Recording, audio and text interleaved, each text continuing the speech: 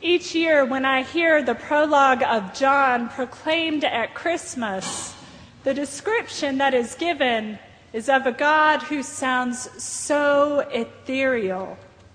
My mind starts swirling and I find myself getting lost in my own internal vision of the enormous expansiveness of God. I don't imagine God as an old man with a beard. I picture in my mind's eye something like the space window at the National Cathedral. This window, if you have never seen it, is dark and has a bunch of stars and 3 large planets and a moon with an actual lunar rock embedded right in the window itself. The images in this window seem overwhelmingly large, and in it I feel the constant motion of the planets and the galaxies swirling all around me. That is where I go when I hear, "In the beginning was the Word." That is what I think of when I think about the enormity of God, not because I think of God as being removed from us, but because it provides me with a visual reference for beginning to put an image to the indescribable, unembodied God. And then John proclaims, "The Word became flesh and lived among us." In those words, it is incredible to hear about God, who for me is larger than space, the planets, and the galaxies. This God choosing to cram God's self into the tiny vessel of one single human being, the child Jesus, both fully human and fully God. What incredible love! Our enormous, expansive, loving, creative God chose to become flesh and blood, to experience what it is to be human, all out of a desire to be in real relationship with us.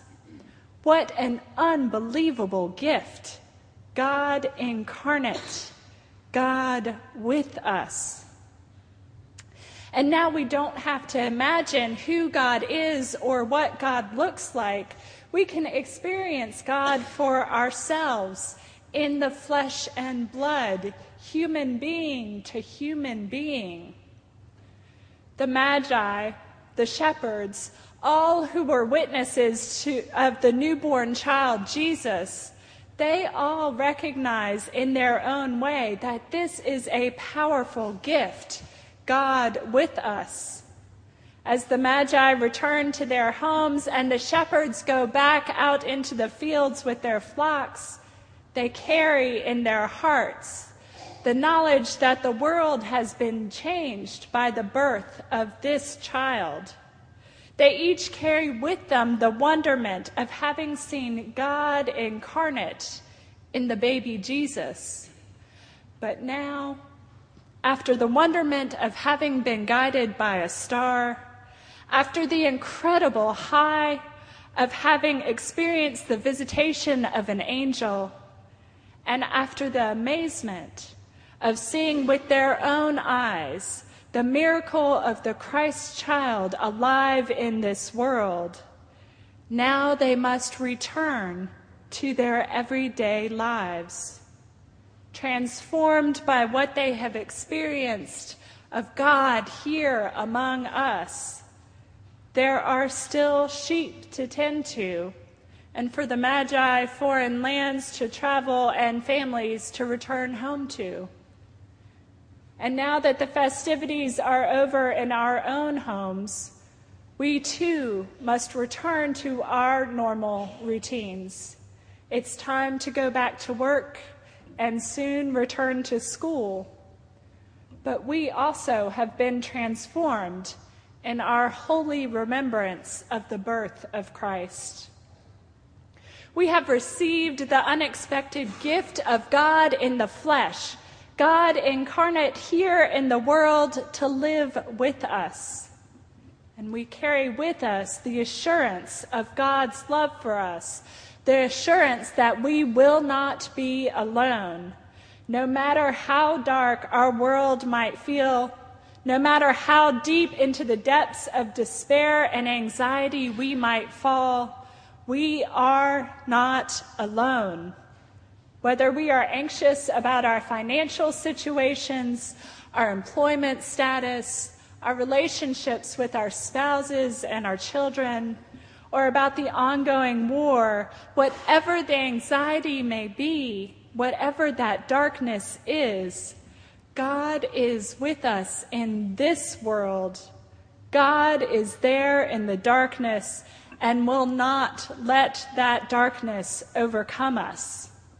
Our incarnate God, born of flesh and blood, source of life and light, will guide us away from darkness, out of despair and anxiety, back into the light, into the fullness of who we were created to be.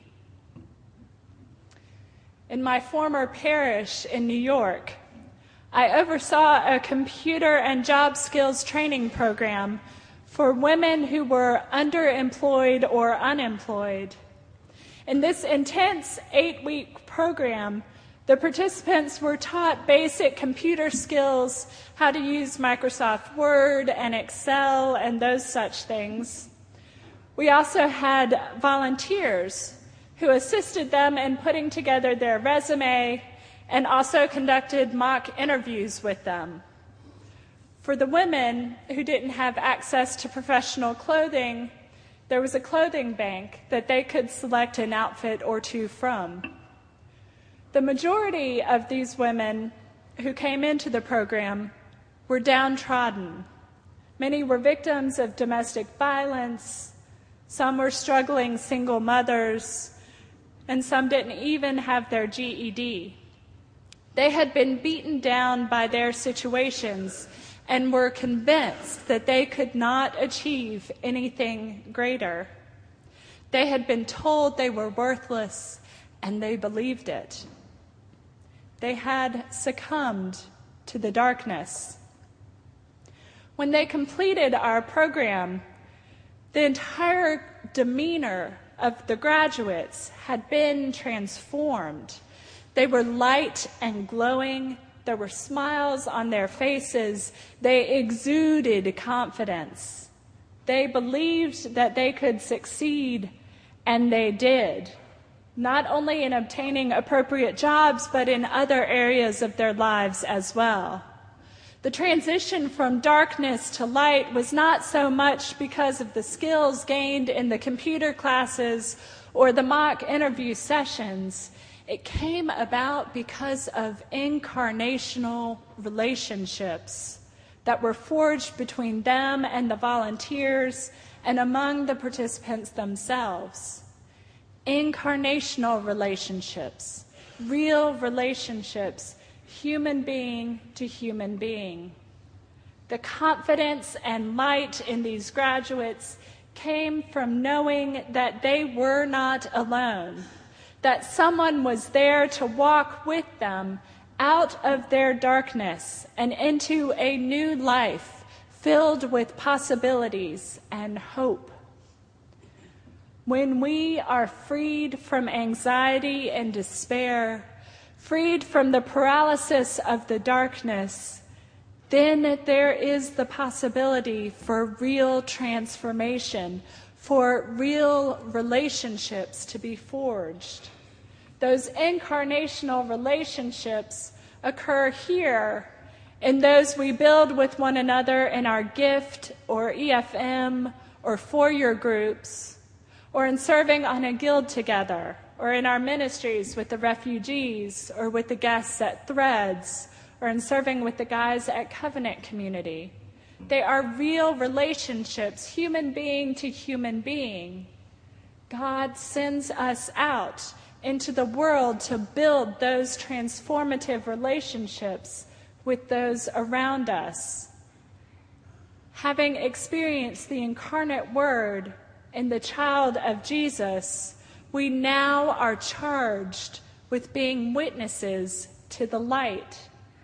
Witnesses who will carry that light out into the world outside those doors. And so, with thankful hearts for the gift of God incarnate among us, we are drawn back out into our lives in the world to scatter the darkness for others, to be witnesses to the light. In silence and in prayer, let us respond to the gospel.